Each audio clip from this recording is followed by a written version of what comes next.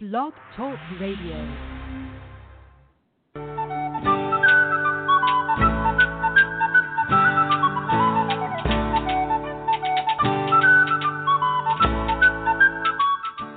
Welcome to the Spiritual Unity Radio Network, a station dedicated to the concept that all manifestations of the divine are equally valid. Join Reverend Terry Power HP, Robin McKean, and all the hosts for programming covering a wide range of spiritual topics, right here on Blog Talk Radio.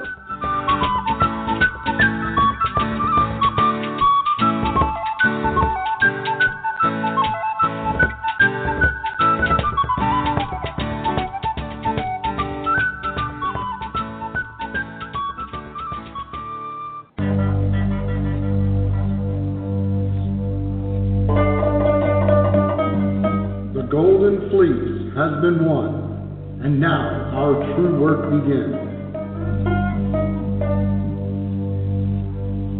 Welcome to the Elysium Project. In the Olympian tradition, Elysium is the highest heaven the human mind can conceive. Join Hercules on his latest and greatest quest, making the life we live and the earth we share a paradise for all.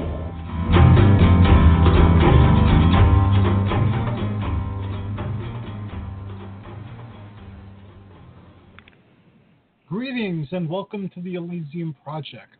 I am Hercules Invictus, and on tonight's Optimal Wellness Show, I am greatly honored to introduce Kak Young's The Art of Healing. Greetings and welcome, Kak.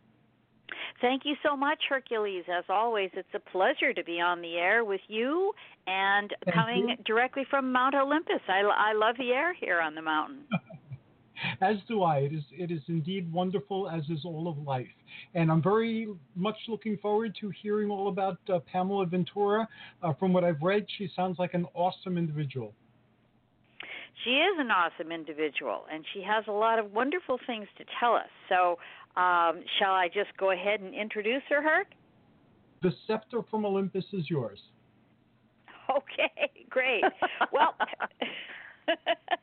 Pamela Ventura has been a flyer for quite some time, and she hails from, she hails right now from Hollywood.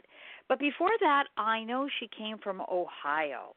She's had many jobs in her life, but the best and most memorable, she says, is working as a secretary assistant to Gary Marshall.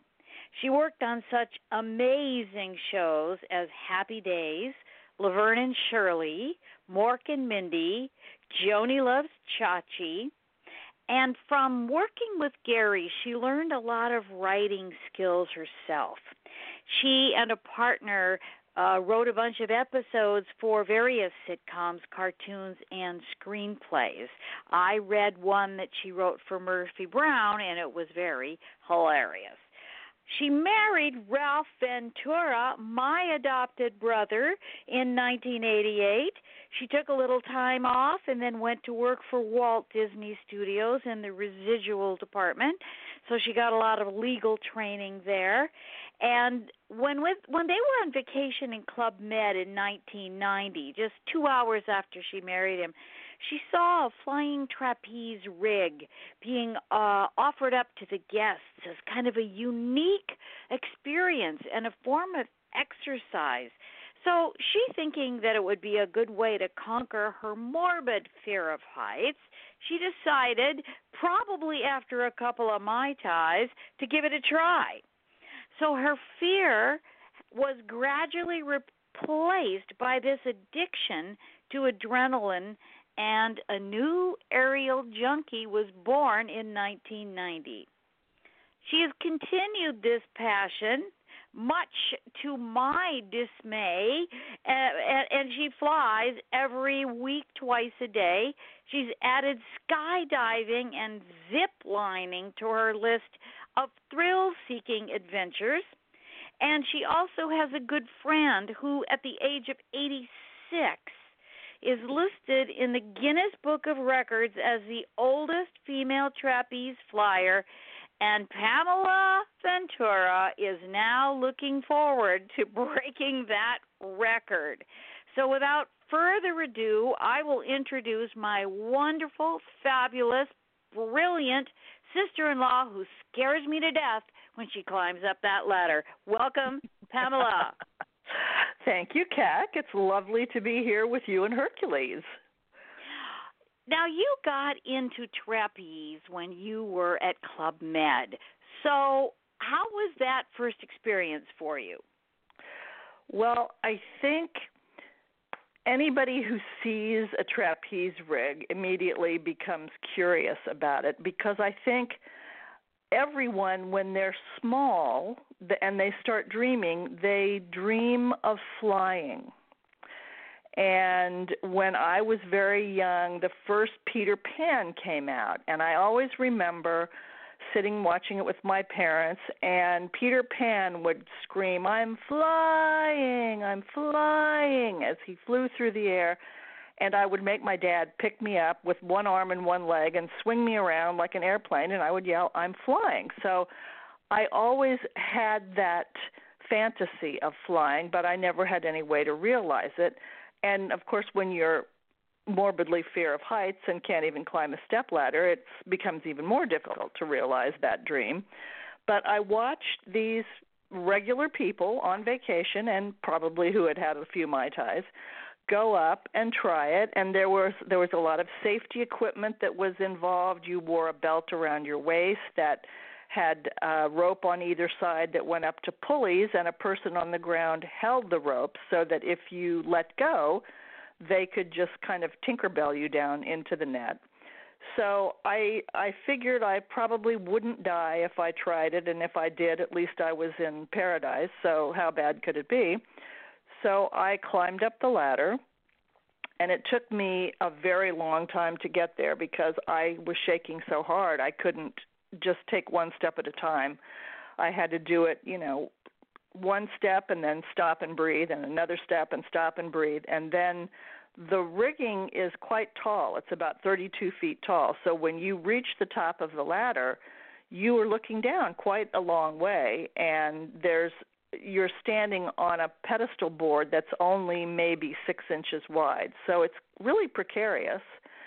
And it gets your adrenaline pumping really well, and then you just have to let go and do what they tell you to, and your brain flies out your ears. And so you do it, they say you do it the first time for fear and the second time for fun, and that's pretty much how it worked out for me. Wow. Now, as a kid, I flew with my father, not like you do, but I flew in a plane. So I felt safe kind of flying in an airplane, but I went up that rig at your suggestion once and came right back down. So I said, no. I think I'd like to be in a metal object with little propellers on it. That's how I'll fly. So it's quite amazing that you still don't. Now, how many years have you been flying? Almost 30 years. 30 years. All right, now here's a weird question, but if let's say you were much younger when you got into this trapeze, you became a trapezeaholic, would you have in your 20s, do you think, or maybe in your teens, would you think you'd have gone off and joined the circus and done this for a living? I don't think so, because I was extremely shy and thin when I was younger and was not at all athletic. So I could have been drawn to trying it. I don't think I would have been very good at it at all, and I don't think it would have been the right time in my life to really test those waters. Ah, all right. Well, is there ever been a time in your adult life since you've been flying that you've thought, gee, what if I joined a troupe? I could be a pro at this. No, because first of all, they don't get paid very much. Second of all, their living conditions are dreadful, unless you're, the cream of the crop and you're living on the Ringling Brothers Barnum and Bailey train, which doesn't exist anymore. But it's a very hard life. There's a lot of glory to it. The trapeze artists are traditionally the stars of whatever circus they're in. But it's too much.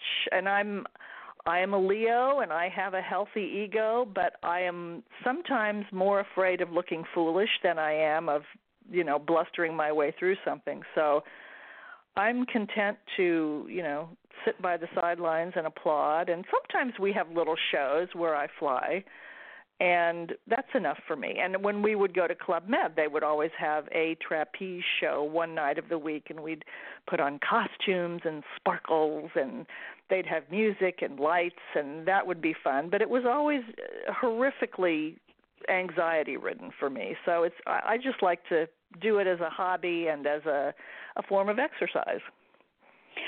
Now, your parents lived to be into their 90s. Did they ever get to watch you fly? Oh, yes. My parents did, and my brother did also.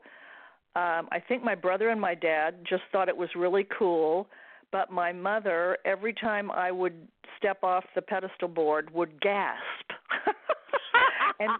and frighten everyone around her. So I think she made it okay through one class and said, "Oh, good, thank you for inviting us," and then they never came back again. But they watched videos and stuff. So I think not being there in the moment by moment, what if, oh my God, then they were much better with the videos because they knew I was sitting in front of them and had lived through whatever it was I was doing.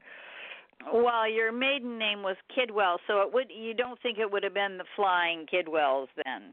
No, I don't think so. It's not flashy enough. Well, you talk about not going on the road, but you have a lot of friends in the flying world. I mean, I know personally that you have flying friends in Australia, in Canada, in Las Vegas. Tell us a little bit about that group and that camaraderie of knowing flyers all over the world.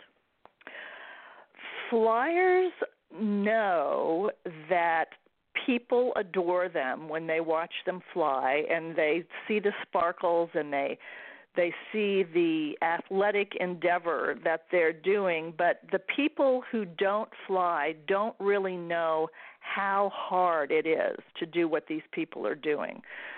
So anytime a flyer, even an amateur club flyer like me and my friends, anytime we have ever been to visit professional flyers or other amateur trapeze rigs, there's always this immediate cohesion because we know what we go through to keep this passion alive in our lives. And the people who are the greats know that we really appreciate what they do. We had the great good fortune to actually go and practice in Reno, Nevada with the flying cranes from the Moscow Circus, who are one of the few trapeze acts, along with my teacher, Richie Guyona, and his family, who have won the Golden Clown at the Monte Carlo International Circus Festival, which is the absolute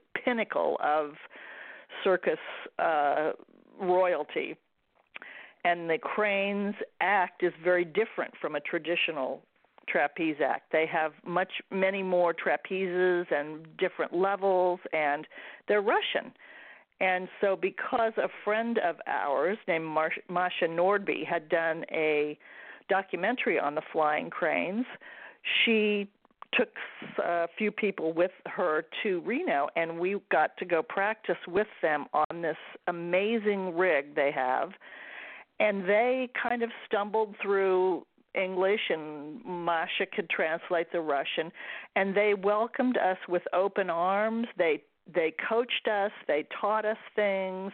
They took us into their homes for dinner. It was just an international meeting of the minds and bodies, and that happens everywhere you go if you are an aerialist. There are different also. It's not all flying trapeze. Some of it is liras and silks and swinging trapezes, but everybody is a part of this community. And even if it comes to flying with somebody that you don't particularly care for personally, which doesn't happen very often, everybody is still always there for each other to help, hold the bar, help you get back up on the board, whatever it is you need. When you are in the air, you are a community. And I find that so refreshing and so wonderful in today's world. Well, I had some experience with the trapeze community by way of a television show I did for years. I worked for the Bob Stivers Productions in Hollywood, and we all produced Circus of the Stars every year. Part of the circus back then was a bit of animal training or animal acts, and that could involve a tiger, it could involve poodles, it could involve monkeys, it could involve, anything that we thought. And as the years went on, we didn't use any of the animals anymore, except maybe domestic animals. We did use some dogs, but and the aerial acts were kind of amazing because the offer would go out to celebrities, and the offer went something like this. Hi, we'd like to have you star on Circus of the Stars in the aerial act. We'd like you to learn trapeze, and we will train you for 6 weeks, and then you will appear on the show, and you'll do the aerial act. You'll do trapeze or the high wire or the wheel or one of those circus acts. And the celebrities would be intrigued until they learned that was like 8-9 hours a day of trapeze practice, that you just didn't show up for an hour in your pretty little pink tights and there you were. Right. So it was very interesting. I did this show for about 5 years in a row. And so that being said, I worked with a lot of celebrities who learned trapeze and, helped them ice their poor little tendons after they'd rehearsed and practiced. But you work on a rig in Northridge, and you work with Richie Guyona and his family. And do celebrities train with you? Yes, they do. Because Richie is a stuntman as well as a circus artist, he has worked on all sorts of films like the Pirates of the Caribbean. He's done films with Jackie Chan, just tons and tons of actors he's worked with. And, of course, once they've worked with him, they all want to come to his house and try flying. So he has hosted them, like Tom Cruise came and brought his children so they could try it. Neil Patrick Harris, who is such a delightful human being, came and trained with us for quite a while, and he and I were trying to catch our double somersaults together. And he had to leave and go do his acting career, so I don't think he ever caught his, but he was great fun.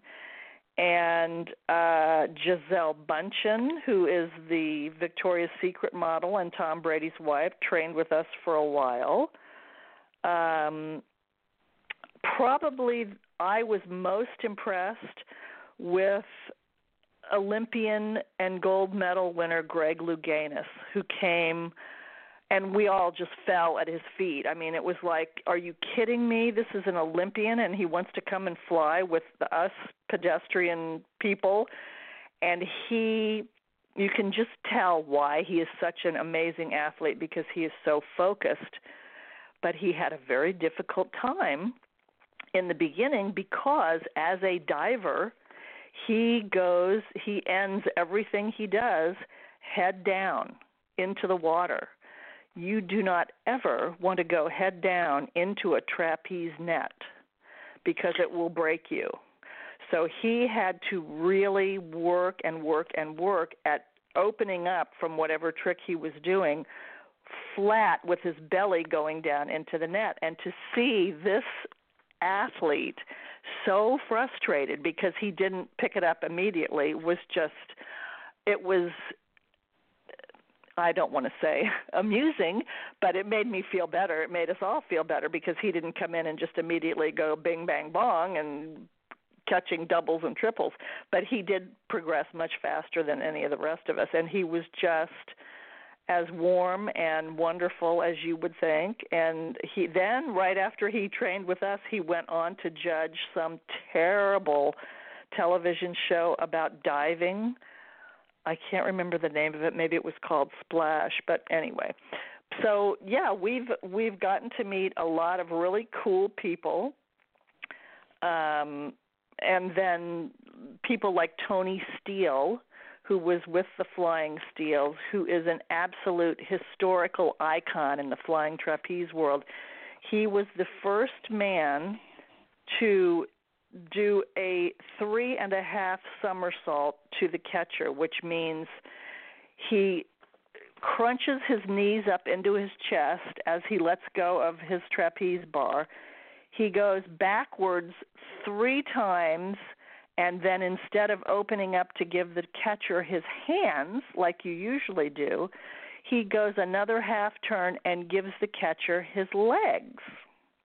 Well, this had never been seen before Tony Steele did it. And if you miss this trick, you are doing what Greg Louganis started out doing. You are going head down into the net, and you have to have the agility of a cat to come out of it. And Tony is now, today, I believe he's 82 or 3. He's had a stroke. He lives in Florida, and he still is flying here and there because flying keeps you young. Passion for anything will keep you young.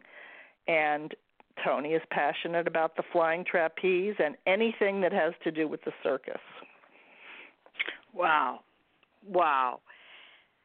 And wasn't there a ninja contestant that you flew with too, or did you, or am I not? Yeah. Jessie Graff, once again, when she was a little child, she wanted to be a trapeze artist and fly, and I don't know what pushed. Oh, I guess she was a gymnast and she was a pole vaulter, so her fame initially came from track and field and being a pole vaulter, and then somehow she started doing the flying trapeze. Then when she came on American Ninja Warrior, for some reason she showed up at Ritchie's and started training with us again because it had been a while before she had been on a rig. So if there is something called proprioception, which means you have some idea of where your body is in space, and some people have it and some people don't, and it's usually when I'm learning something new, when I jump off the board, I have my eyes open, but I feel like someone has just thrown a white sheet over my head, and that's all I can see. But Jessie Graff doesn't have that problem. She knows exactly where her body is in space anytime. And she, for Red Nose Day, which I believe Walgreens started to generate money for children's charities, everybody had to wear a red nose, and they would donate such amount of money for each red nose. Ritchie at our rig had a camera crew come by, and Jessie went up to fly with a red nose on, and he had people call in and say what trick Jessie should be doing, but he wouldn't tell her what it was until after she had jumped off the platform and was already swinging. So to do that, I mean, that's really special, to be able to just pick it up and literally in midair and do what somebody is telling you to do is pretty amazing. So she still comes around and practices in between doing, she's a stunt woman also. She goes and does movies, and she does American Ninja Warriors, and she does a lot of acro yoga and hand balancing down at the beach in Santa Monica. So she's a very busy woman, and she has a pet pig named Sammo Hog. Well, you see, look at all of the secrets are being revealed right here. I know. Well, now this show is dedicated to concepts of healing, and so what I wanted to talk about is a little bit. Sam Keen was a philosopher that I followed so much in the 70s, 80s, and 90s. He was absolutely amazing. One of his famous books, and one of my favorites, was To a Dancing God, and he called it Notes of a Spiritual Traveler. He also wrote a book called Faces of the Enemy, Inward Bound, Fire in the Belly was very, very important. And he talks about life as trying to be a spiritual male in this lifetime and in this time that we live in. And he talked about what that was like and his struggles. And one of the books he wrote that I am fascinated with and I love is, as you know, we've talked about it, you recommended it, is called Learning to Fly. Now, Sam Keen is now 88 years old, but he started flying when he was in his 60s. And I know that you were a contributor towards that book, but I'd like you to talk about Sam Keen a little bit. He says in his book that he was swimming in a pool one day when his inner flying man entered his body. So he took a beginner's class after that, and he learned to fly. He talks about his aches, his pains, his fears, his challenges, but he loved flying. So tell us a little bit about Sam Keen. Sam Keen is one of the most interesting people I have ever met. We spent some time, as I mentioned, the flying cranes from Moscow. We spent some time, a group of us, in Reno when Sam was writing this book, and he was going around to, like, Circus, the Miguel Vasquez and his family were flying at Circus. The Flying Pages were flying somewhere in Reno. So he was going around and interviewing all of these flying troops, and the flying cranes were also there. So he would go and talk to these people, and as I said, they know that if you do what they do, you appreciate them 1,000 times more than the people like in the casino, Circus. I always thought that was the saddest place in the world, because here are these world-famous trapeze artists flying above all these people in tank tops and shorts and flip-flops, eating ice cream cones and putting quarters in slot machines. And it wasn't right. But they continued to do it. And so Sam went up and flew with them, trained with them. And then he put together this book, Learning to Fly, that is such a passionate, brilliant description of what it's like to fly the trapeze. He's so devoted to the art of flying. He also became a catcher, which is not easy at all. I think it's harder than flying. And he coined terms in this book like becoming a connoisseur of fear. Which is just perfect. You think you've got your stuff together, and then you go up and you're getting ready to do a trick, and the monkey mind kicks in, and it's, what if this? What if I forget what I'm doing? What if my hands slip? What if the catcher forgets to come? And you just have this whole tortured conversation with yourself, and he illustrates that so brilliantly in his book. And I think it must have been before he wrote the book, he actually put up a trapeze rig in his home in Sonoma, and he could just walk out his door any day of the week and go up and fly in his trapeze. And I don't think I've ever seen anybody happier than Sam when he was up on his flying trapeze. And of course he brought tons of people to the trapeze because of it, because he had a lot of followers of his writings and his philosophy. And when this book came out, I'm sure people just came by the droves to come and fly with Sam Keen. So he has contributed a great deal to the passion of the flying trapeze for a lot of people. Well, he talks about flying being a leap of faith, that it totally takes all you've got to release into the air, and that it's more of a spiritual exercise than even one of releasing fear. Can you talk to us about that? Well, there's a very famous quote by a young woman named Erin, I believe it's Erin Hansen, Erin Hansen, yes, and her quote in a poem is, "What if I fall? Oh, but my darling, what if you fly?" Which pretty much sums up our mindset. You have to trust is everything in trapeze. You have to trust yourself, first of all. You have to trust that what your catcher has taught you to do when you let go and release into the air is correct, and that he will be there for you. You have to trust, if you're wearing the safety lines, that the person holding your safety lines will save you if you start to fall and you're out of control. So it's a great deal like, I think pretty much all the religions, that you look to whatever deity or whatever higher power you identify with, that this power is going to help you get through whatever challenges that you're facing that day. They will give you the strength. God helps those who help themselves.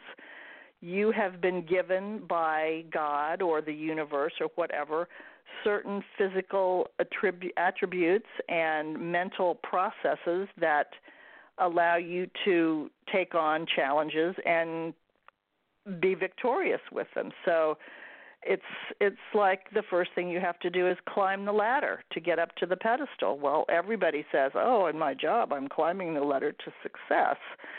So you have to look up when you climb the ladder. You have to look at where you're going and trust that your legs are going to push you up and that your hands are going to keep you on that ladder, much like your God or your deity or whatever is going to keep you on the right path for you. And then when you get up to the top, you have to literally let go with one hand of the ladder and reach across a space where there is nothing and grab a bar with your other hand and step across, which it seems like the Grand Canyon the first time you do it, but it's really only about a foot. But you have to trust that the people who are already up there will take your hand and pull you over and guide you to where you're supposed to be. And then you have to jump off the board, which some people, present company included, can't do. They stand up there and look out at the net, which seems that it goes on forever, and they see how far they have to reach out to take the bar, and they just go, nope, can't do it, and they go back down the ladder. But for those who take the leap, they have to trust that the person holding their lines is going to keep them from killing themselves. And then they have to let go, because if they're going to do a trick and if you're going to go to the catcher, which is the whole point of the flying trapeze, you literally have to let go of the trapeze bar and be airborne. And that's horrifying if you've never done it before. But the catcher is always close to you. You have to communicate with the catcher, much like you have to communicate with God or the universe or meditation or whatever. And you have to make that connection. And once you do, then everything just kind of falls into place. So for me, it's very spiritual. I know that there are people who don't like to bring that aspect into it and just say, well, it's just me and myself, and I guess if that works for them, it's fine. But it's always been very spiritual for me, and I think 99% of all the other flyers as well. Well, I know, when I jumped out of a plane, I had no problem. Yes, there's, 14,000 feet below, there's the Earth, and you've got this little little silk thing, this little umbrella that you're going to pop at some point. And I didn't jump out with anybody else. I jumped out by myself, what they call a static line, and the line actually pulls your chute for you after, what really felt like 6 or 7 hours. But so you jump, boom, out you go, and you're out there. Nothing, you and nothing, but it's quiet, it's beautiful, and then 6 or 7 hours later, your chute opens, and now you get to float. So I was fine with that. And then, of course, once the chute's open, it's like, yeah, okay, I'm going to stay up here as long as I can. And I would do that again. But climbing up that ladder, standing on that little 6-inch thing, and having some guy going, swingy, swingy, and I'm supposed to leap out and have him catch me? No way, Jose. Well, it's interesting you say that, because I found the same feeling when I jumped out of a plane. You are so high that you don't really get the roller coaster down a hill feeling in your stomach, because the frame of reference is too far below you. But when we brought the skydiving guys that we went out to jump with to Richie's rig, they were scared out of their minds because they could see how close they were to the ground, and it just completely freaked them out. And I thought that was the weirdest thing I'd ever seen. Well, but it's all pretty perspective, interesting. I guess. It's pretty interesting. I remember, I had a friend take a shot of me as I just released off the strut of a plane. And it was a little plane you crawled out of, not one of those big military ones that you just sort of. So, and there is a combination of fear and kind of like that. This may be my last moment on Earth, so I'm going to have a good time out for long. Yeah, and it's a different feeling, and then you're up there and it's quiet, and you get to see and you have a different perspective. But that other feeling, I do admire the people who go up there, and I understand that you get used to it. And I remember being told by my flight instructor, I got all of 30 minutes of a lesson in what to do. I know. But, we were running out of light, and you had to jump before dusk. So I did that, and I remember him saying, just look at the horizon in order to not have any nausea or terror. Then you just looked at the horizon, and that was a trick. All of a sudden, your equilibrium was even, and it was, a really good thing. But since you've done both, obviously you like flying more because you do it more frequently. But do you think you'd ever be a jumper as well? I don't think so, because I've done it twice, both at the same place up in Taft, California, and because Richie, our teacher, knew the guys there, because Richie had already plunged into that world, you should pardon the expression, they knew that we were probably going to do all right jumping out of an airplane. So they said, well, if you want to do like somersaults or barrel rolls or whatever you want to do, this is how we do it. And if we think you're okay to do it, then we can do it. So the first time I jumped, I did tandem. I would never jump out of an airplane solo. I think that's insanity. Because, yes, you had something pull your ripcord for you, but then you had to steer the chute yourself. Yeah. So you could have ended up in Timbuktu, and I don't want that responsibility. Well, I did, actually. I stayed up longer than I was supposed to, and I floated all kinds of places, and the truck had to drive 10 miles to get me. So, there was a little hell to pay, but it was worth it. It was worth it. But the first time we jumped, I did 7 backward somersaults with a cute boy on my back. So, how bad could that be? And then he popped the chute, and then we just floated down. And then the second time I went out, we did forward somersaults, which was pretty cool because you could see the plane flying away as you went out of it.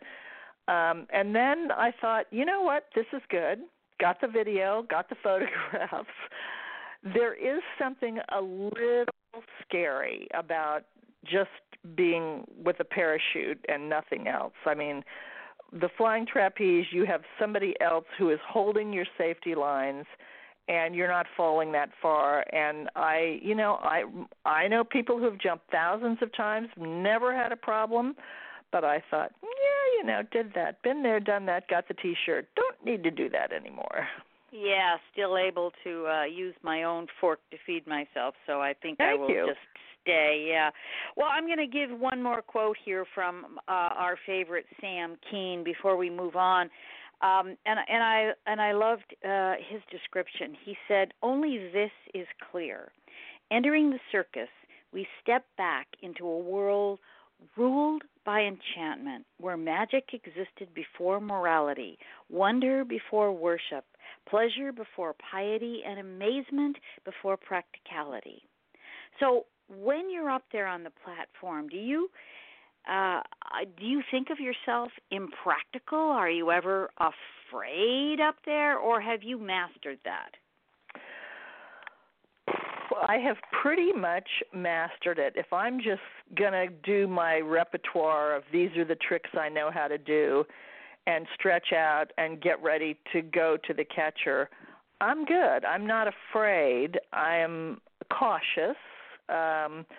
When I learn a new trick that I've never done before and I have to incorporate some twist or somersault or something that I've never done before, then I can be a little afraid, because I am a big self-doubter. I have to do something 10,000 times before I finally go, oh, that's how you do that. Okay, I'm okay with this now. But by the same token, I think fear of heights and fear of falling is pretty much universal. I'm also scared absolutely to death of the ocean and being underwater. So it was easier for me to overcome my fear of heights. And how often in life do people really get to overcome a big fear in their lives? It doesn't happen that often. That's the gift, isn't it? That's the gift. I think that's really the gift, because you get to face it, embrace it, and tackle it, and then find out on the other side that maybe it was just an illusion. Well, and maybe it wasn't. Maybe there was a reason for you to be afraid, but maybe once you recognize what's involved in what you're afraid of, you can ameliorate those things that make it a problem, and you change your life. Trapeze changes people's lives, because to a person, well, not to a person, men, strangely, watch the flying trapeze and go, oh, so you jump off, you do this here, you do that there, you turn around, you go back, and then boom, oh, I can do that. They jump off, they pay no attention to anything that the coach is telling them. They do it completely wrong, and they get yelled at. Women, on the other hand, watch, and they go, okay, I think I understand that. But when most women, and of course I'm not generalizing, I'm saying most men and most women, exceptions to everything, women will listen and do what they are told when they know that the person speaking to them is an expert. So women traditionally, I think, learn a little bit faster than men, unless they're, athletes, high divers, gymnasts, people like that who have already been doing this type of exercise progress at a really hateful and alarming rate. We hate them when they come. But the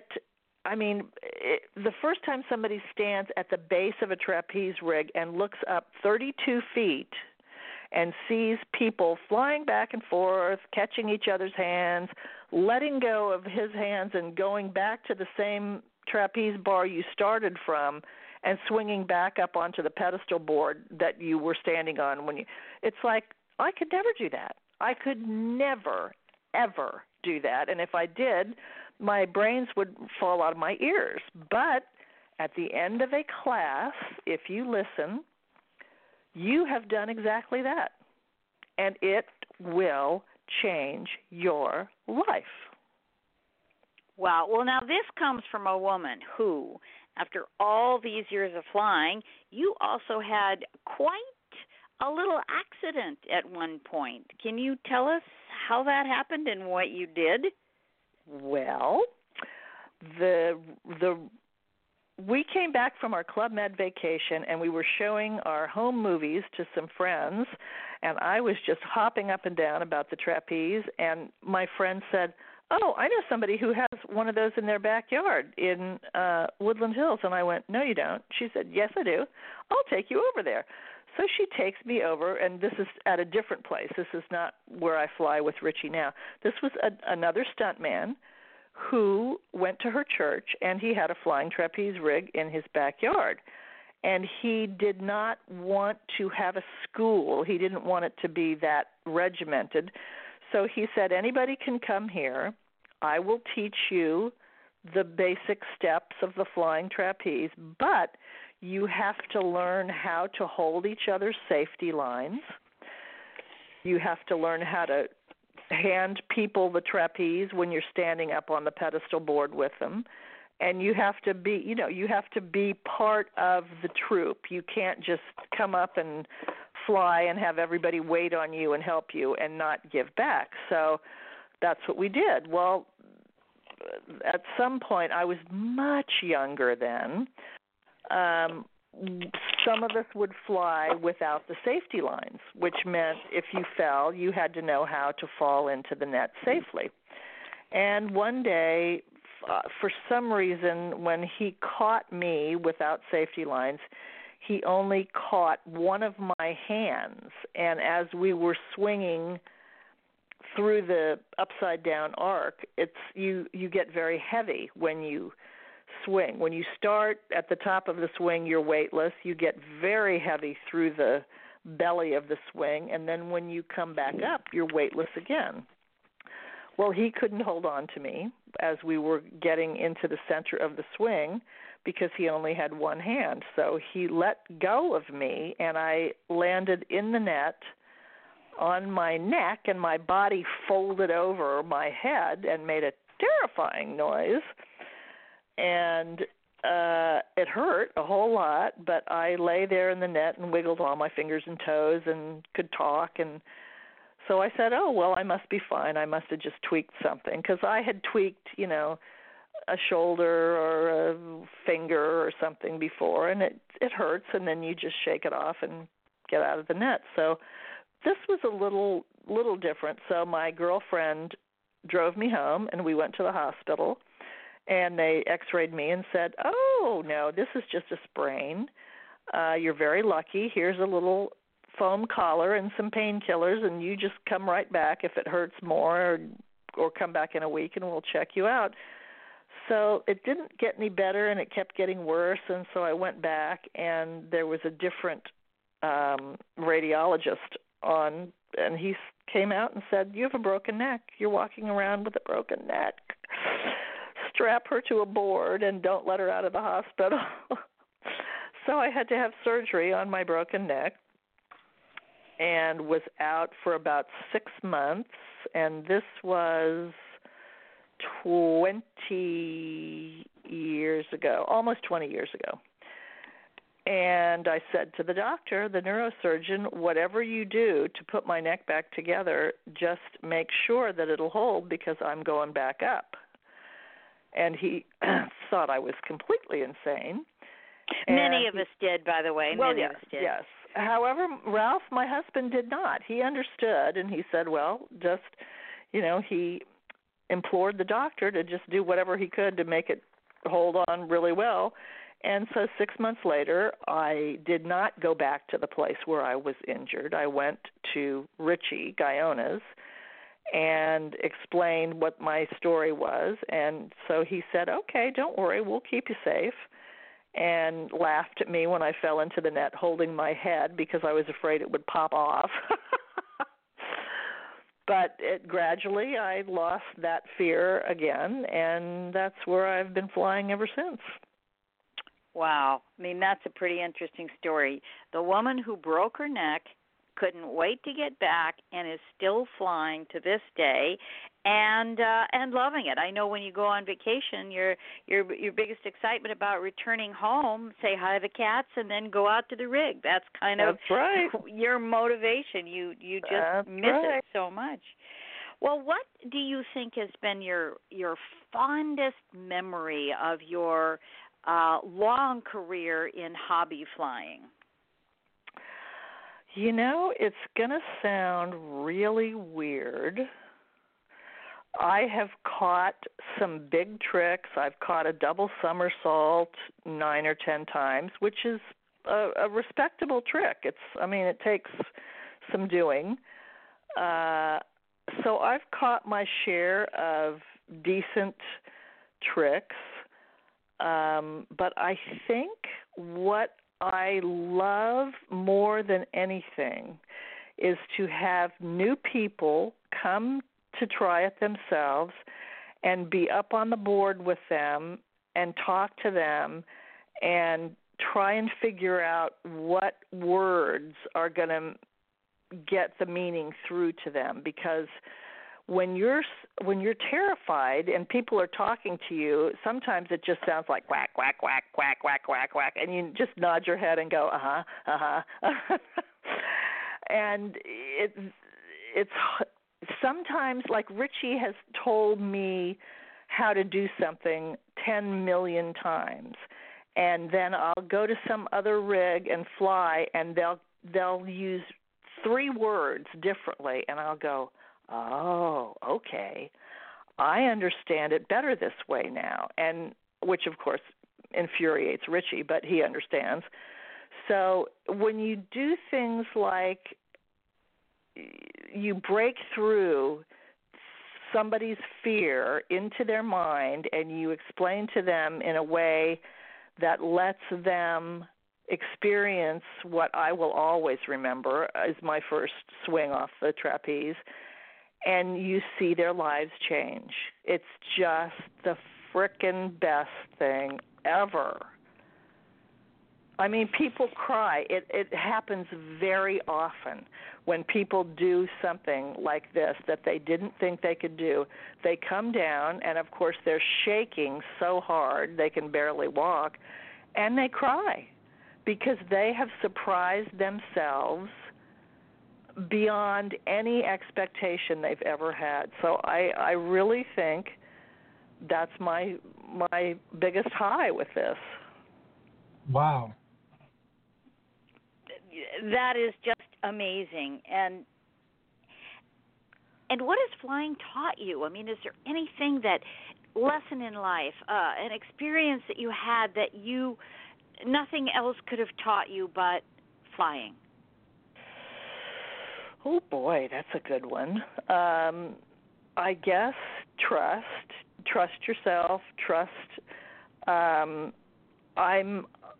a very controlling person, so there have been times when Richie has said to me, take off the safety lines and do this without the mechanic, and I'll go, no, I'm afraid. And he'll say, I know you can do it. And I look at him and I go, okay, he's the expert, he's the best, okay, and I trust him, and I'm afraid, but I do it. So you have to learn not to listen to the fear voice in your head, and by the same token, you can't be cocky and go, oh, well, I've done this 2 times, I can just, take off the safety lines and do whatever I want. That doesn't work that way, but trusting yourself, trusting your coach, trusting your catcher, that's a big one, that they're not going to throw you into Mr. Apron on the backside of the swing. So in this day and age when people's heads are in their phones, up their butts, if I can say that on the radio, arguing about politics and who's right and who's wrong, this is such a joy to just go, and it's like meditation. It really is, because it's all you can think about, and you want to help people do the same thing. So it's the focus, it's the freedom. It's just that's the only way I can explain it. Well, if people who have been listening are now all excited about learning how to fly, Pamela Ventura, how would you tell them to find a rig and learn this great art and this mystery of life? There is a website, and I believe it's called flyingtrapeze.com. It lists, it's run by a man, I think in Belgium, named Alistair Pilgrim. They could also look for Alistair Pilgrim's name. And he has a list of every flying trapeze rig in the world. So he can tell you who owns it, how to get there. I don't know how far away this show goes, but if it's people in Los Angeles, our rig, Richie Gaiona's trapeze workshop, is in Woodland Hills. You can look up Richie Gaiona or Gaiona's trapeze workshop. There is a rig at the Santa Monica Pier, which is in a very fun location because it overlooks the roller coaster and all the people playing on the pier. It's a very good place for a beginner who just wants to go and see what it feels like. And then if they want to pursue it and really take it seriously, then they can come and fly with us at Richie's. But there, or even just Google flying trapeze. There's a ton of things that'll come up. All right, and Richie Gaiona is spelled Gaona. Correct. Richie Gaiona, and that is the Flying Gaionas, the Gaiona family, and they have a lot of history you can look into too. And the book, if someone is interested, is called Learning to Fly. It's by Sam Keen, Keen. It's a wonderful book to read about life. He uses flying as a metaphor, but he goes deeply into spirituality and what this means to him as a human being on his path. So I want to thank you, Pamela, for being with us. It's been great to have you on the show. I'm invigorated. I'm pretty much ready to say, let's try it again. So I may be calling you. I may want to do this, and I may want to have you whisper in my ear and take me into that wonderful zone of flying, or as Sam calls it, a world ruled by enchantment where magic existed way before morality. I think I love all of that, and congratulations to you for an incredible life. Back to you, Hercules. Wow, Thank you, guys. I'm blown away. That was amazing, and the correspondence between trapeze art and jumping out of plane and spirituality was phenomenally profound, and it will be the subject of tonight's meditation. Thank you very much. I'd like to use this episode in I'm starting a career center in a local library, and we have a lot of interesting people who do interesting things, and this certainly qualifies. And your journey is amazing, so I'd like to share a link to this episode on those pages as well. That would be great. Where are you located, Hercules? I'm in New Jersey, in Bergen County, and I'm the Friends of the Cresskill Library's president, and we're trying to experiment with teaching skills and giving information that'll help people survive in this ever-changing and unpredictable economy. That's great, and trapeze would really help them. Yes, it would. And just think, we may have birthed new circus performers right here tonight on this show. I know. And Hercules, I will send you links to rigs that are near you because you really should go try it. I now want to do it. I never thought of doing it before, but after listening to you guys speaking, now I too yearn to fly. Good. So thanks again, and I'm looking forward to your next show, CAC, and I'm looking forward to having you back on, Pamela. Great. I look forward to it as well, and I will follow you on Facebook. I'm Thank you, honored. everybody. Okay. Thanks, everybody. Bye-bye. We're going to take a brief break. We're going to listen to Cauldron Born by Dave the Bard, which is about renewal and rebirth, which was a theme in tonight's show with CAC. And it will be also in the next segment, which is hosted by Jerry Hocek.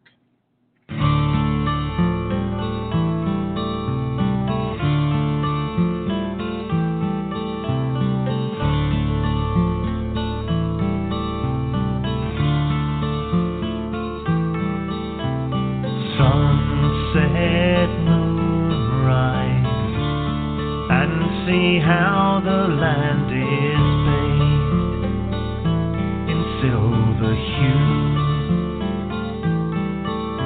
You feel so lonely.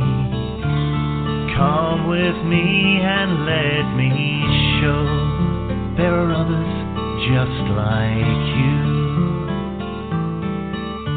who feel the powers of earth, sea and sky, of dragon and fairy and shades of the night. Hear the call of our ancestors of blood and bone, of womb and tomb and standing stone.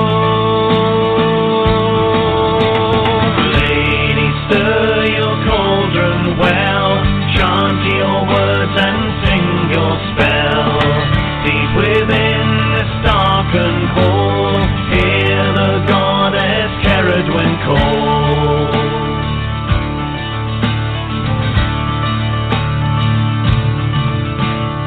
See a man alone on a hill, his arms raised high to the moon.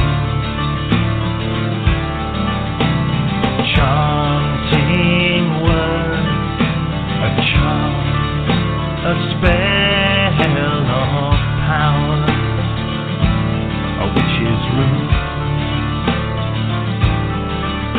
He calls to the powers of earth, sea and sky, of dragon and fairy and shades of the night. He calls to his ancestors of blood and bone, of womb and tomb and standing stone. Lady, stir your cauldron well, chant your words and sing your spell. Deep within this darkened hall, hear the goddess Caradwen call.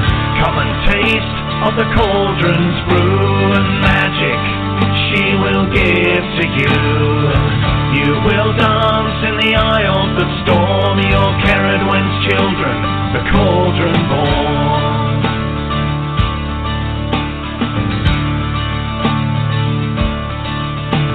A charm of silver, the gypsy said when he was just 17.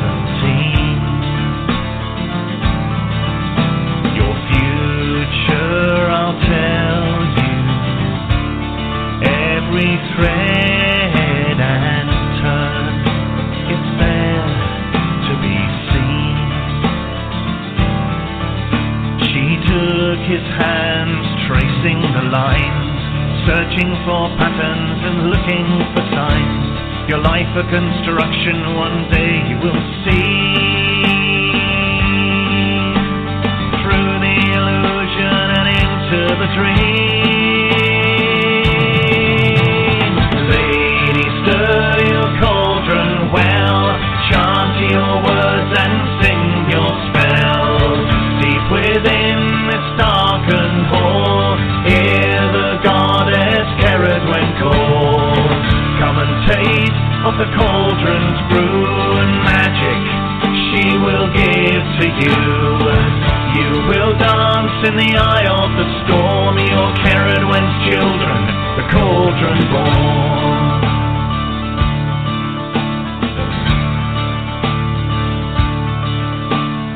So we stand on this hill, our shadows are cast by the moon, chanting words,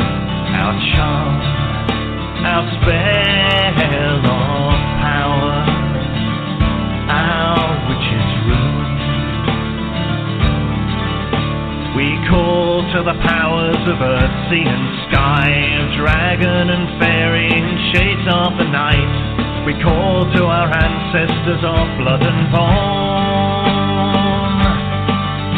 of womb and tomb and standing stone. Lady, stir your cauldron well, chant your words and sing your spell. Deep within this darkened hall, hear the goddess carried when called. Come and taste of the cauldron's brew and magic she will give to you. You will dance in the eye of the storm, your Caradwen's children, the cauldron born. Oh lady, stir your cauldron well, chant your words and sing your spell. Deep within this darkened hall, hear the goddess Caradwen call.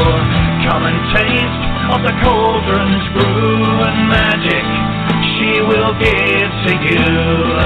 You will dance in the eye of the storm, your Caradwen's children, the cauldron born.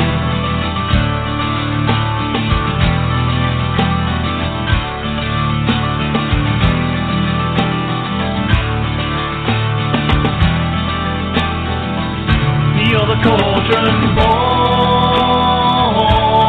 cauldron born.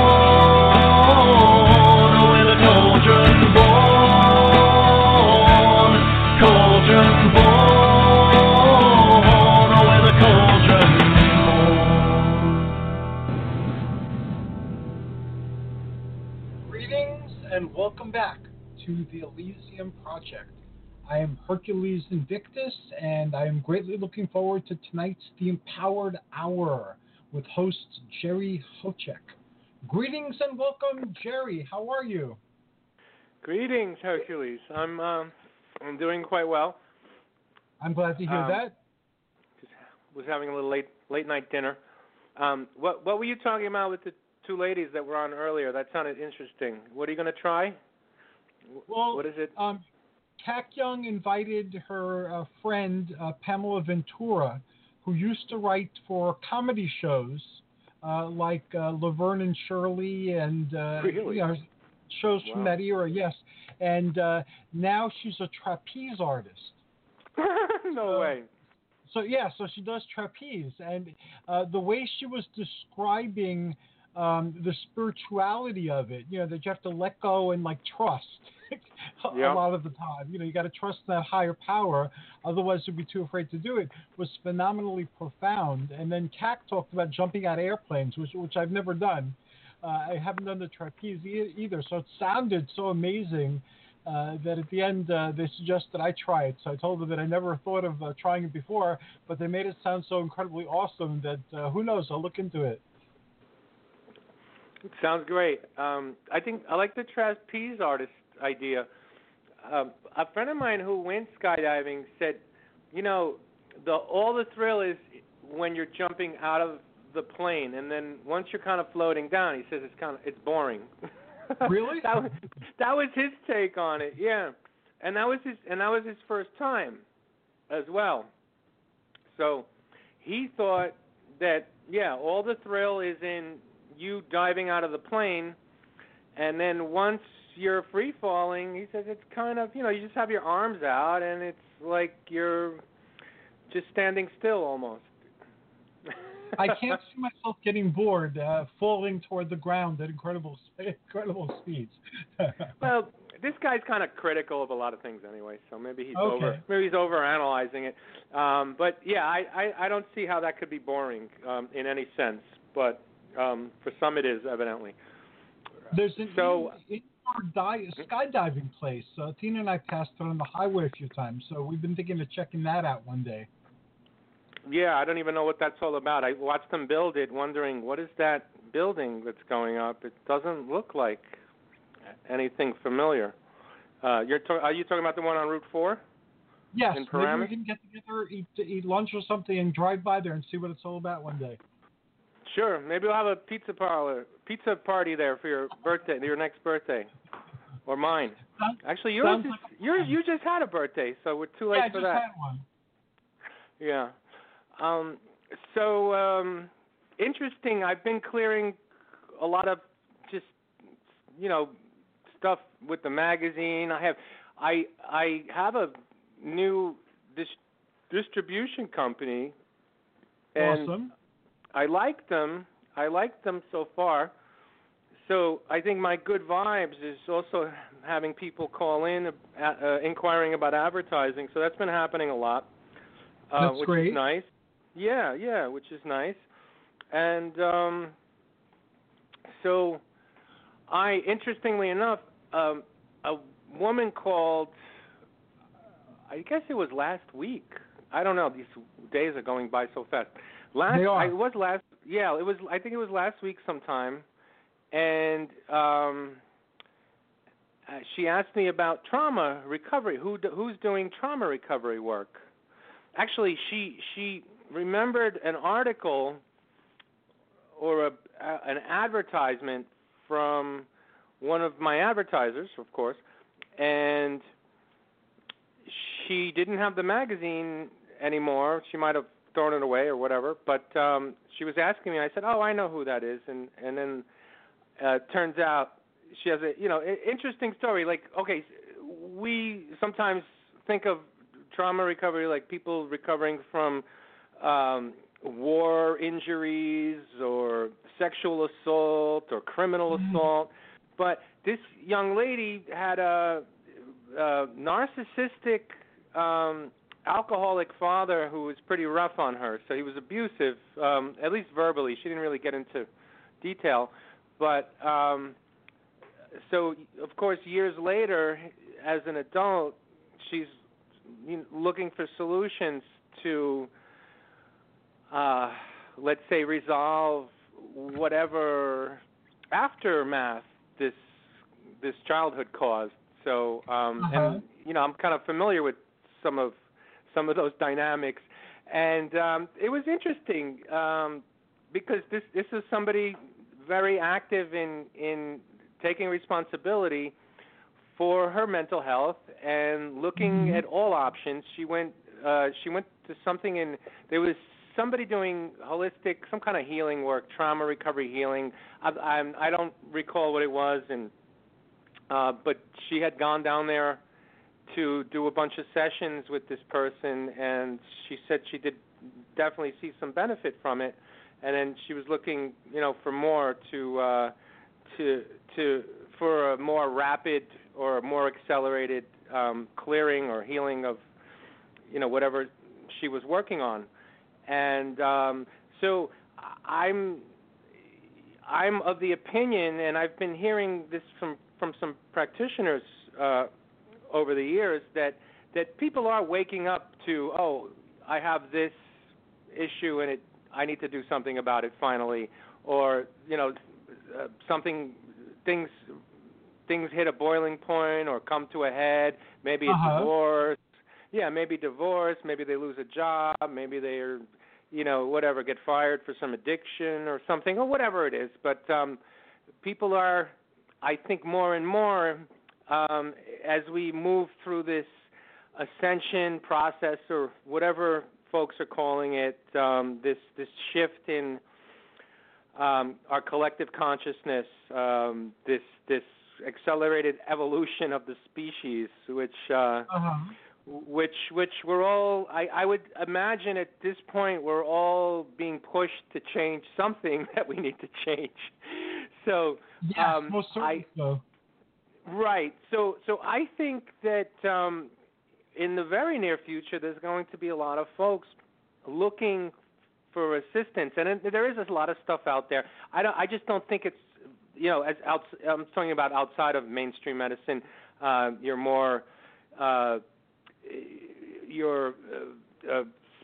spiritual advisors that are psychic, let's say, that can provide information as far as pinpointing certain issues, traumas, whatever, how things got this way, why I do this pattern, why I go for the same girl, why I go for the same guy. And there's good old-fashioned talk therapy for that I think has its place, and it does work for a while. I don't think it's really the be all, the end all, or something that should be done for 15, 20 years. But there's so much out there now, and at the end of the day, when we boil it all down and come up with an explanation as to what's going on, it's we're being pushed, I guess, or motivated more than ever before through circumstances that are showing up to clear certain patterns that don't serve us or never really did, but and that could be that's a host of that's a whole array of behaviors, thought patterns. I don't know.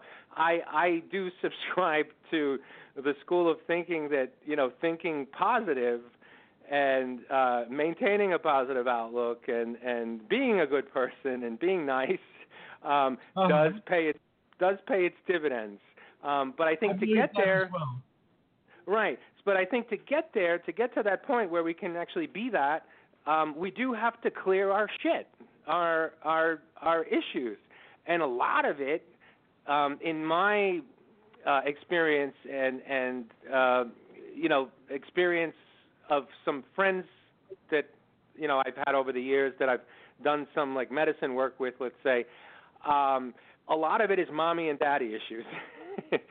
And yes. And I think maybe I chose to speak about this tonight and not so much the charity, because the charity ties into all this anyway, but we'll get to that. I'll watch the time so we look into that a little bit closer to the 11 o'clock hour.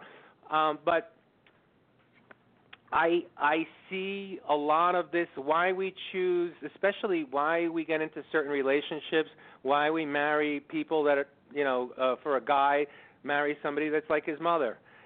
For a woman, marry somebody that was like her father. And why we do that is because we never really resolved the issue with the parent or both parents or whatever the case was in the first place. So we're given those similar circumstances again, perhaps through a girlfriend or marriage or long-term relationship, lover, or whatever, to be in those circumstances again. So perhaps they trigger these memories of this unresolved dynamic, whatever it is. Maybe mom was or dad was emotionally unavailable or whatever, or maybe they were physically unavailable. Maybe so what happens when we're children, all of this that's occurring around us tends to be magnified like 100 times, I guess, when we're really young, and less as we get older. But does do the damage when we're quite young, because we're meant to be nurtured through our younger years and built up into confident, emotionally intelligent, emotionally healthy people. And that's not typically the case. If you work in corporate America, you'll know what I'm saying, because it seems to be wrought with pride, ego, personality disorders. And that's the real world. That's the world that I haven't been part of in a long time, and happily so. But what are your thoughts? I'm going to take a little breather. Okay, sure. No, what you're saying is right. Trauma recovery is phenomenally important. Trauma is how we're indoctrinated and conditioned into the life that our society or our culture offers us. And as we know, this is often done by breaking down who we are and reinforcing lessons through violence or fear or something really extreme that imprints itself on us. And it takes a long time to see that. And if you're willing to work on it, it takes even longer to figure out how to free yourself from those type of traumas that keep you stuck where you are. In Greek mythology, there is the Hound of Hades, Kerberos, or Cerberus, as he's called in English. And his job wasn't to prevent people from entering the underworld. It was to prevent people from leaving the underworld. And he did that through fear. Cerberus had 3 heads, and each head had snakes on it. There were snakes throughout his body and on his tail. So where Cerberus is are your 3 greatest fears, plus a bunch of your smaller fears. And that's what keeps people back, the fear, or the voices of the people who put that fear into you, or that shame into you, or whatever they use to condition you. So all of us have a lot of work to do on, seeing this and freeing ourselves from it. But people whose lives are affected by the trauma, which means they can't function, they're kind of stuck in that hellish place where other people can escape from it. Whether they do it in a healthy or unhealthy way is up to them. But some people get stuck, and they're like living a hell on earth. So I really like what you're saying and how it's shedding light on what you decided to do about it, which is quite awesome, and that's why I want to be part of it. But I work every day on my traumas. I look at where my fear comes up. I look at where any unpleasant emotion pops up, and I sit and look at it, and I talk to it, and I try to see it. And a lot of times it'll hide. It doesn't want to be seen. It doesn't want to be removed. It'll distract you. Or it'll make you afraid and not want to look at it. But once you look at it, and through techniques like active imagination, you could talk to it, and sometimes it'll shapeshift. It'll take on different guises until it lets you see what it truly is. But it's worth doing because as difficult as the process is and as scary as the process is, when you're free of it, you could breathe a sigh of relief. And once you know it, you could tell when it's trying to sneak back in, because you know it. You can spot it. It's like, I know you, and no, you're not getting control of me anymore. Interesting. Interesting what you just said.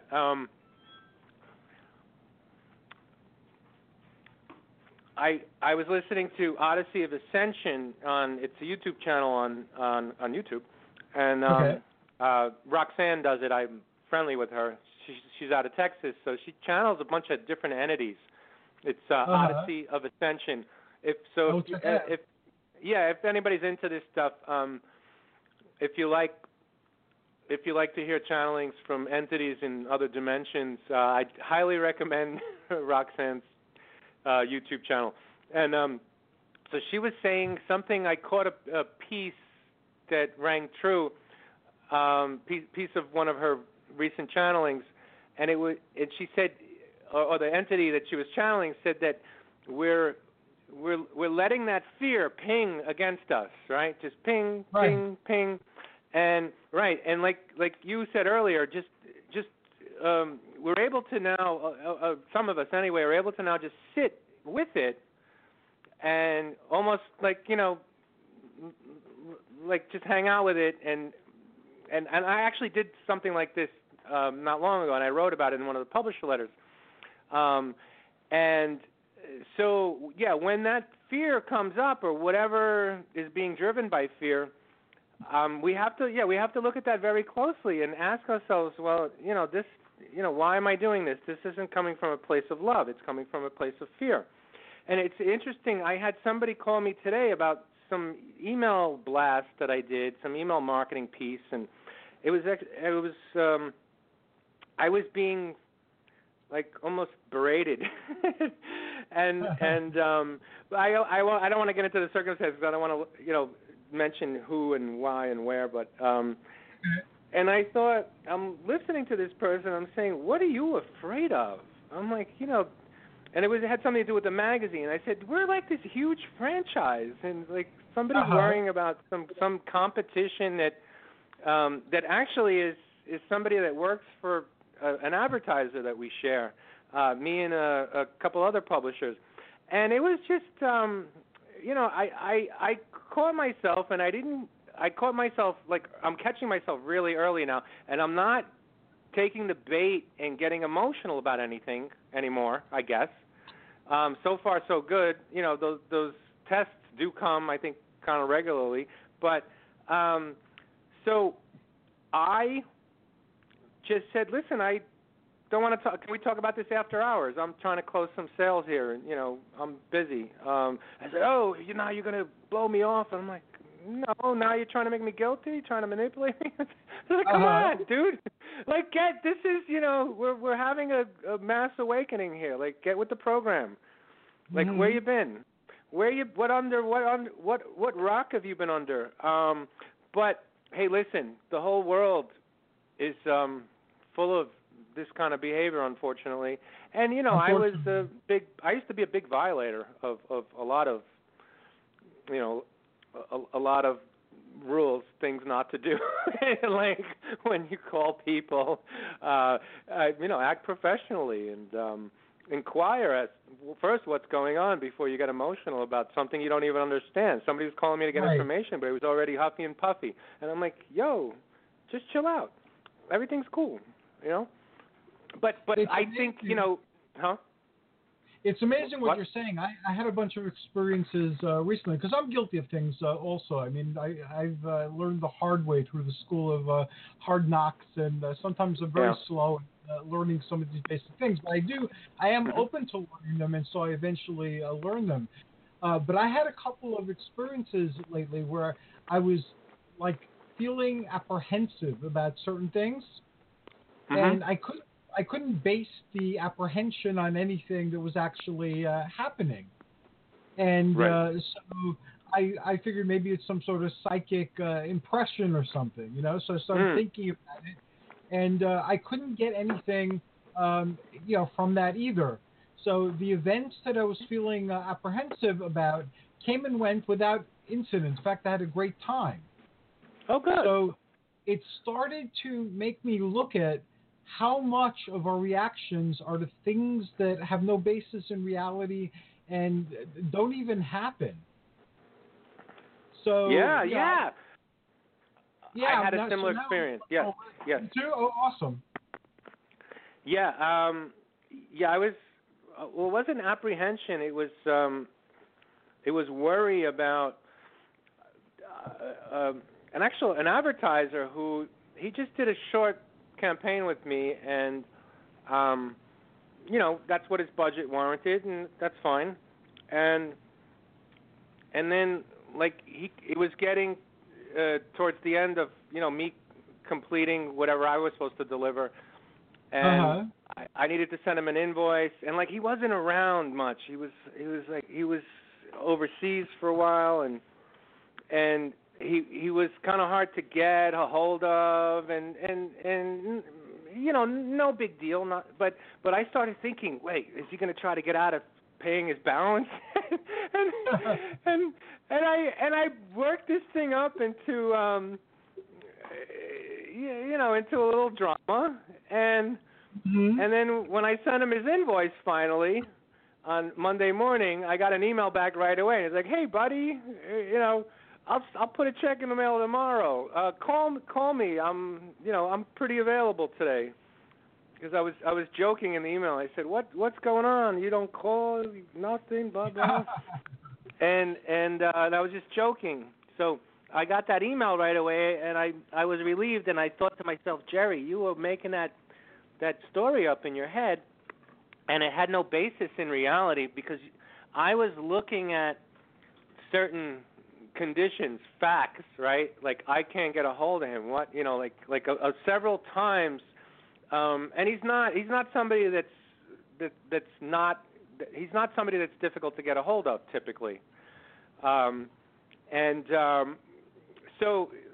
lesson learned: just don't project, don't overanalyze things.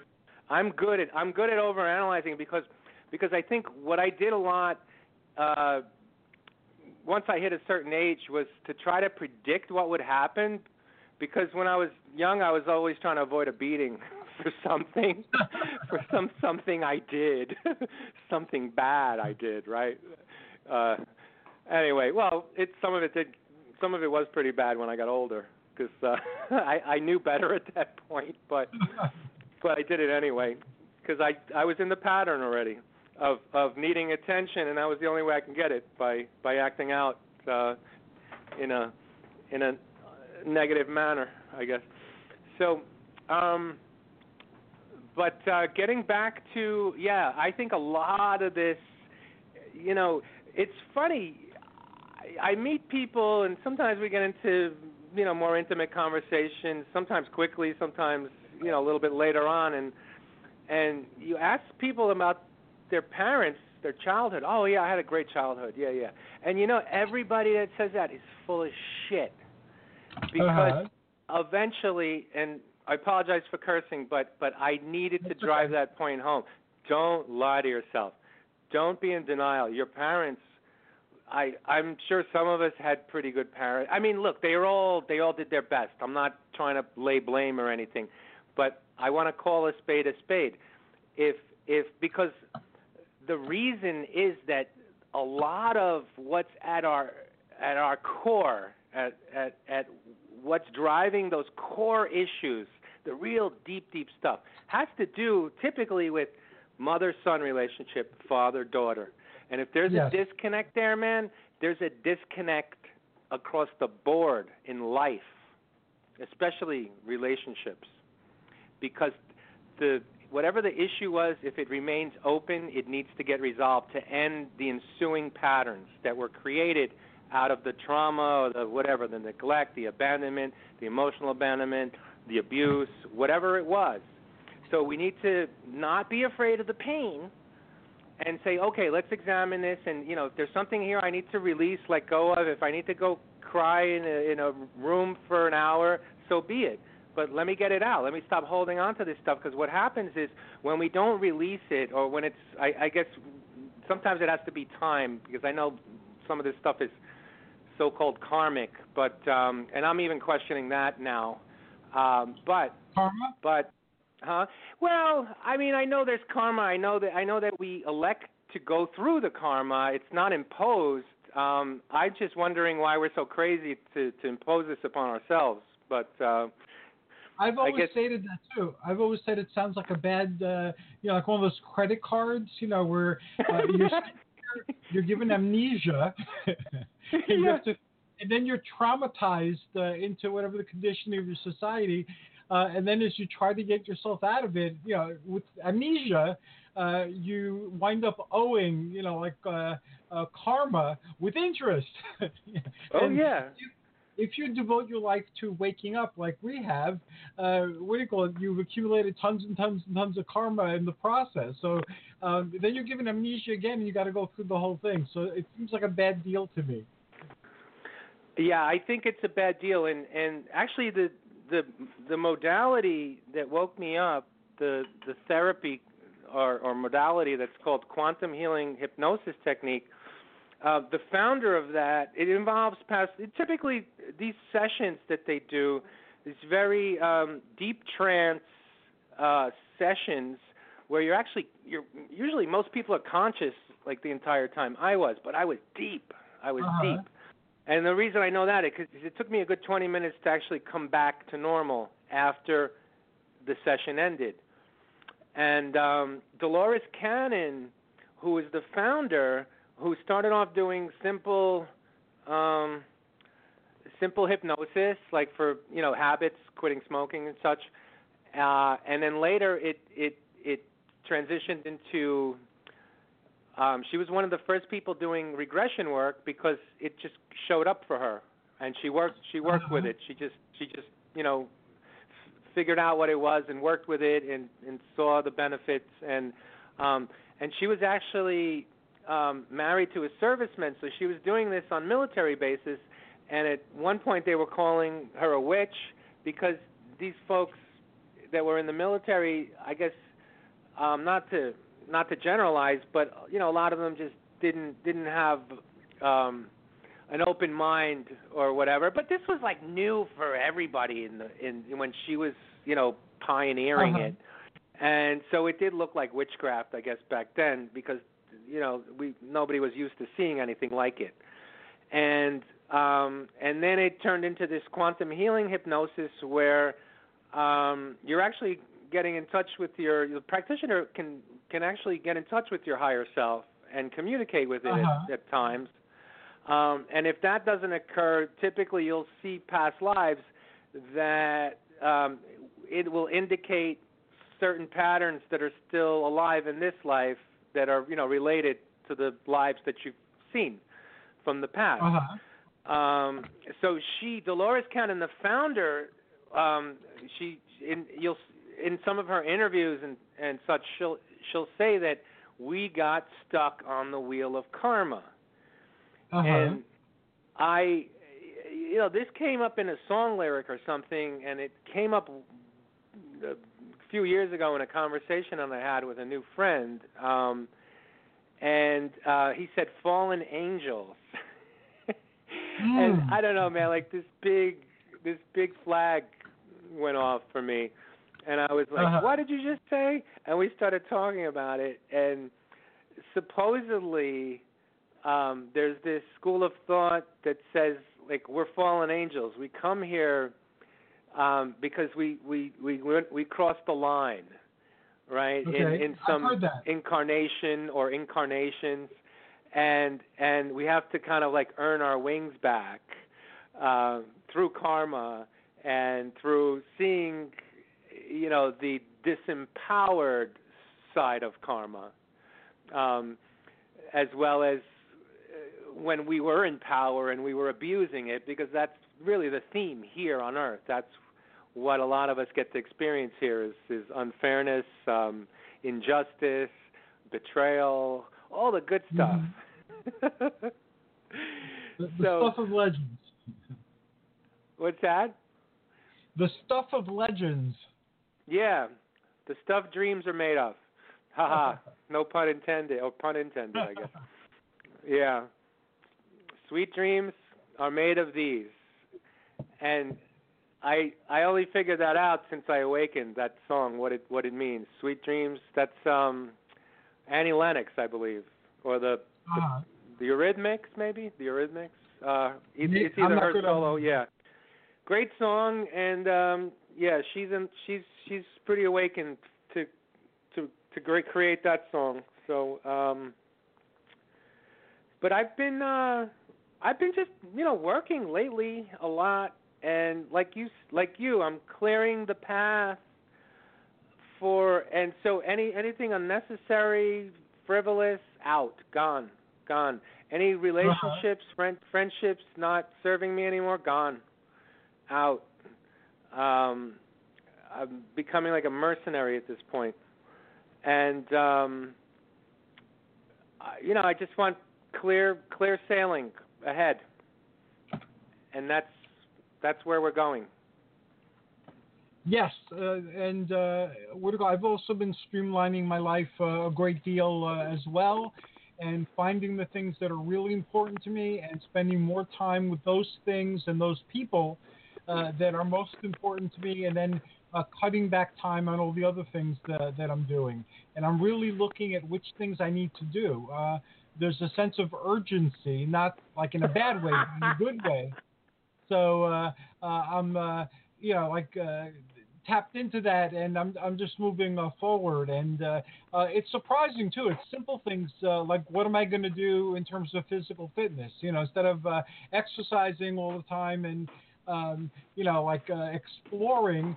I've always known what I want to do, so it's about time I just did that, and I don't really need to learn that much more, and then share my road with other people in case somebody out there, can benefit from it. That sounds great, and I laughed when you said urgency, because I recalled an experience I had in the 80s, and even in the early 90s a little bit, I was involved in a multi-level marketing company. And, it wasn't Amway. It was a company that became also very, very successful, but it was like, some time after Amway. And my sponsor was pretty close to the top of the pyramid, let's say. And I got to meet, or we got to actually, we got to see some of these heavy hitters that were in the company speak. I mean, some of these guys were making several $100,000 a month. Wow. In commission checks, yeah. But they were way at the top, And I believe the typical story with someone like this was that they were in another company where they build up a big downline, and then when that folded, they brought all their people over to this new opportunity. And a lot of them do fold. I think it's a very small percentage of those that actually make it, because they're typically not run all that ethically at the top. But this company was one of the exceptions. And one of the gentlemen I think he was like number 3 or something in the company. His name was Richard Call. And okay. He was out of Long Island. So there was this group out of Long Island, and one of the heavy hitters out of there was the sponsor of my sponsor. And so we got access to these meetings with these heavy hitters, and it was amazing to hear some of them talk. And once at one of these speaker engagements, I really got to understand what it took, and I didn't have it at the time. Not for the business. I wanted to get rich because that's the dream, that's kind of pushed on or it's peddled on people who they're trying to get to sign up, and it's kind of it turns into an addictive thing if you become I guess obsessed with the money and whatever. But Richard Call said something, and he made a lot of money in the business, and he said it takes, you have to have an urgency if you really, really want to make it, if you really want to be successful. And it struck a chord with me then, and not that it helped me in that multi-level marketing business I was in, but I remembered it, and I remembered it last week when I was, like you, cleaning house, or starting to really clean house, and catch up on all kinds of things to clear the path for what we're going to do together. And I wrote down that word urgency, and it's with a Sharpie on a half a sheet of paper, and it's sitting on a shelf in the bathroom. So every morning, that's one of the first things I see is the word urgency, to remind me that I have to have an urgency, that there is time here that's ticking, and nobody's getting any younger. And there's all this stuff that we want to do that maybe we didn't do yet, and big dreams and big plans, and there's no time like the present to begin. Right. There's no, and I've already begun, and I know you've begun, and I can't stress that enough. There's no waiting for. There's no perfect time. There's no waiting till till I get money. The money will show up. It will. Yes. You have to get into the motion of moving forward first, because then the universe realizes, oh, this guy's serious. Oh, let's throw some resources at him. Let's conspire to help him a bit. He's committed. He's serious. Okay, this is not going to be a waste. Let's bestow some help upon him. and then happens whatever you need starts to show up, huh? Yes. It happens quickly and dramatically, and I've had that happen. And we spoke about this recently off the air, how basically within 2 days I had the same conversation with a number of people who were sharing the same insights. And those are insights I had gotten, so we were all on the same page. And they all showed up like in a very short period of time and like announced themselves. And you were among those people. And I remembered my primal vision. In my primal vision, which is on my website, I've told the story like a million times. But anyway, I'm on top of a mountain and I'm blowing a horn. And then certain spirits show up. And these are the spirits that are going to be part of whatever it is that has to get done. So, I blew the horn, not literally, but internally. I said, I'm ready. And I just left myself open. And then within a couple of days, I had all these declarations. So everybody I need to do this joint thing with, because they want to do the same thing. And they have different approaches, but it's all about freeing people from the conditioning, freeing them from the trauma that keeps them in hell. Right. Thus it begins. So the universe responds, and if you mean it, like you said, it'll respond very quickly and unmistakably. Yes. There's actually, I'm going to find it while we're chatting. There's a pretty famous quote by, well, it's actually, nobody's here. Nobody's quite sure who. There's some debate as to who said this. Okay. But it says, what you can do or dream, you can. Begin it. Boldness has genius, power, and magic in it. Yes. And I don't. There's some debate as to who said it, and you can find all that online. Yeah. But one of the folks is Johann Wolfgang von Goethe, Goethe. And there's a longer version to that, but it's really it really hits home because I remember I started a pest control company in 1999 with a friend who was licensed, and he wasn't even working in the field at the time, but we were having conversations during lunch because we were both working in the same town, and we would meet up for lunch once a week or so. And he kept telling me how lucrative it is, and I was like, okay, let's start a pest control company. and before you know it, we were starting a pest control company. Because my next question was, what do we need to do next? Because everything is steps. What is the next step? So he said, well, we need to secure advertising. Back then it was the Bell Atlantic Yellow Pages, right? Yeah, I remember those. Right, and we got some alphanumeric pagers with live operator because we didn't want to miss a call because every call is potential money.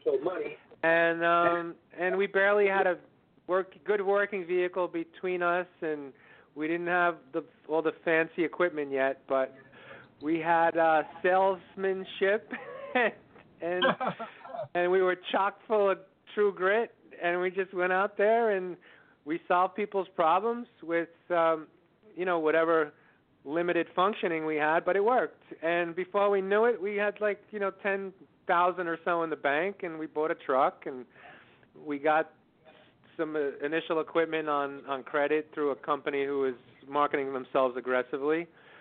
And then it just flowed from there. And he's still doing it. What is that, 20 years later? My ex-partner, who I had him buy me out, he's still doing it.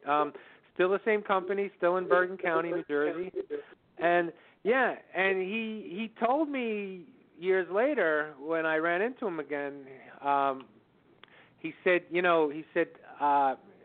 prepared me for the daughter I had, because eventually he had to start raising her on his own because the mom died of cancer when she was 4. So he said, you got me set up. And I said, what do you mean I got you set up?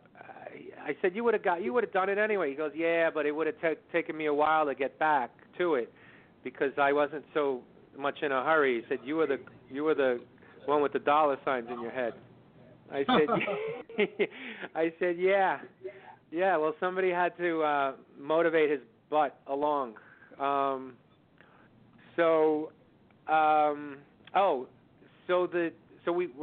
We're starting a charity, and you and I and your lovely wife had met discussing this a few times in whatever the last 5 weeks or so. And so now it's funny, I went off because I had my deadline for the June issue, and then you went off and did your thing, and I said, I'm going to be tied down for a while, and who knew that we were both clearing the path to make this a reality. I didn't know that till I spoke to you today on the call. So we are starting a charity that is going to connect military veterans, first responders, anyone, police, firemen, anyone that experiences any amount of significant trauma, let's say, because those are the cases that need it the most, because it seems like they're not connecting with some of the trauma recovery work that's being done out there that's viable, that's been proven, maybe not necessarily by clinical trials and medical, through the traditional medical establishment, but people are getting the results they want. So who am I to question this? Or who is anybody to question it? So these veterans, we hear on the news periodically that a lot of them are still killing themselves because they come here traumatized and they're living in a hell, like you mentioned earlier, and they, I guess, don't know where to turn anymore, so they wind up taking their own lives to end the suffering. And so I have cleared some of my own trauma. Granted, it wasn't through bombs blowing up next to me or me watching my friends die in war, but it was similar. I had some friends commit suicide and some friends die young because we were leading these reckless lives when we were young. And so I can't really compare it. Would never claim to compare that to wartime trauma, but I know that through my own work that there are viable modalities, techniques, methods of clearing trauma, and one that goes way back to 1985 even, I believe, when I think I mentioned this last time. There was a Dr. Francine Shapiro who started doing EMDR on Vietnam vets, which is a form of therapy that actually syncs up both hemispheres of the brain to allow the trauma to out-process more effectively. And, there's an EMDR Institute. She's still doing that work.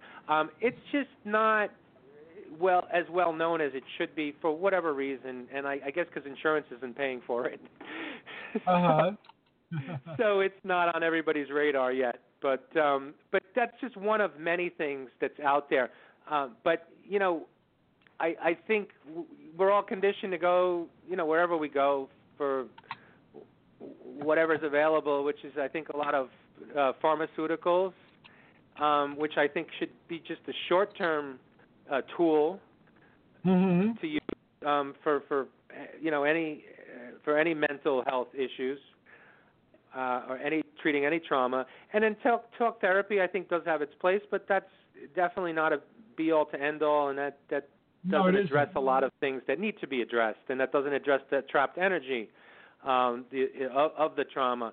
So what we're going to do is we're going to connect veterans. We're going to raise funds, and we already have some good ways to do that because we're being actually coached by somebody that's a professional fundraiser and has been for years.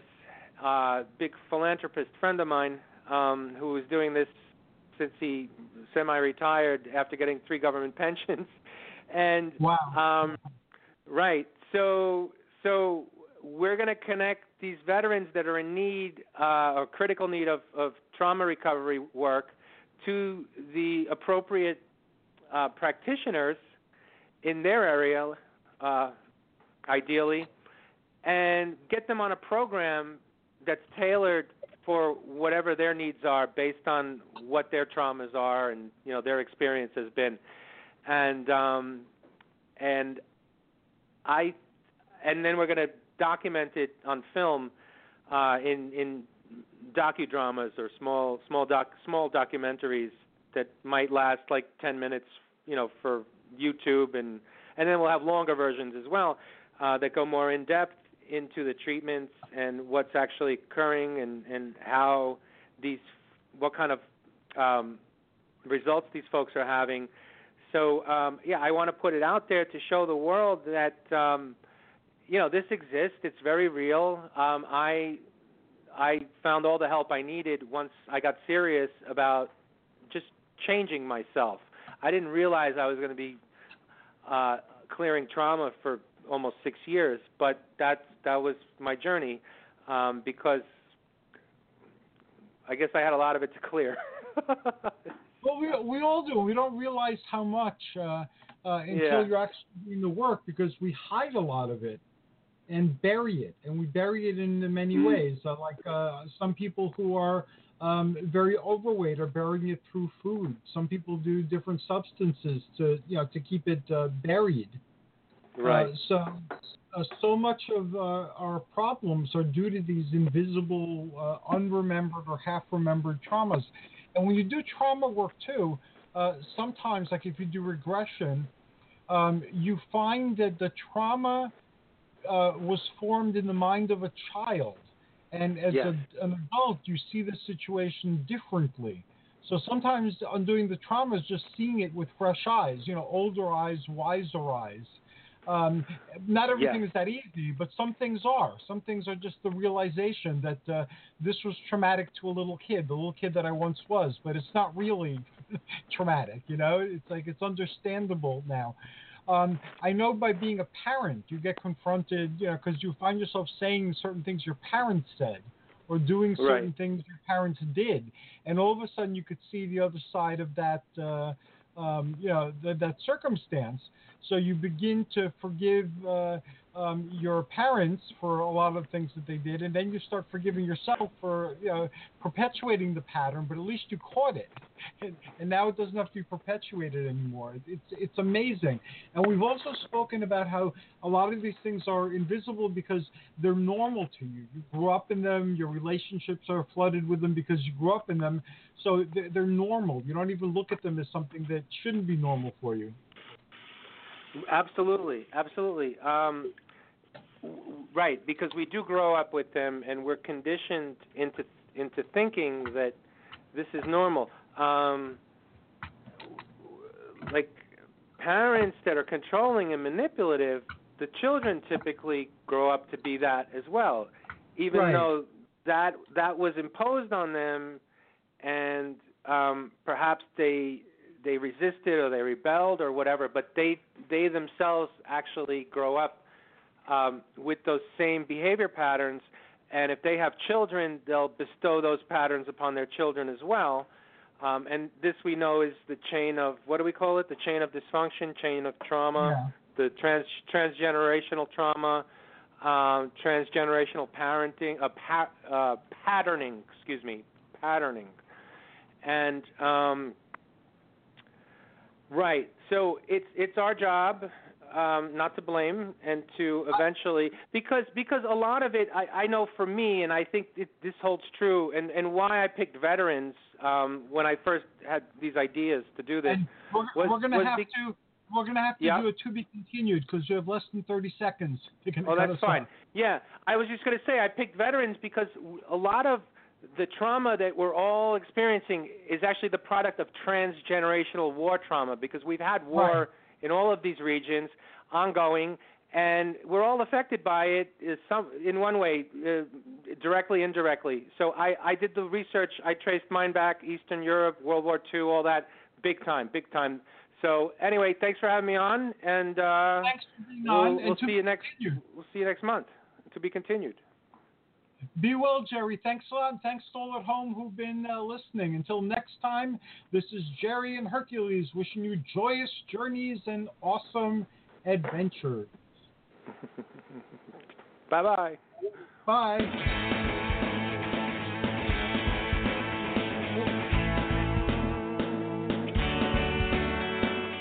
Thanks for listening to the Spiritual Unity Radio Network. Join us 7 nights a week for exciting programming covering a variety of expressions of faith. And remember, all manifestations of the divine are equally valid.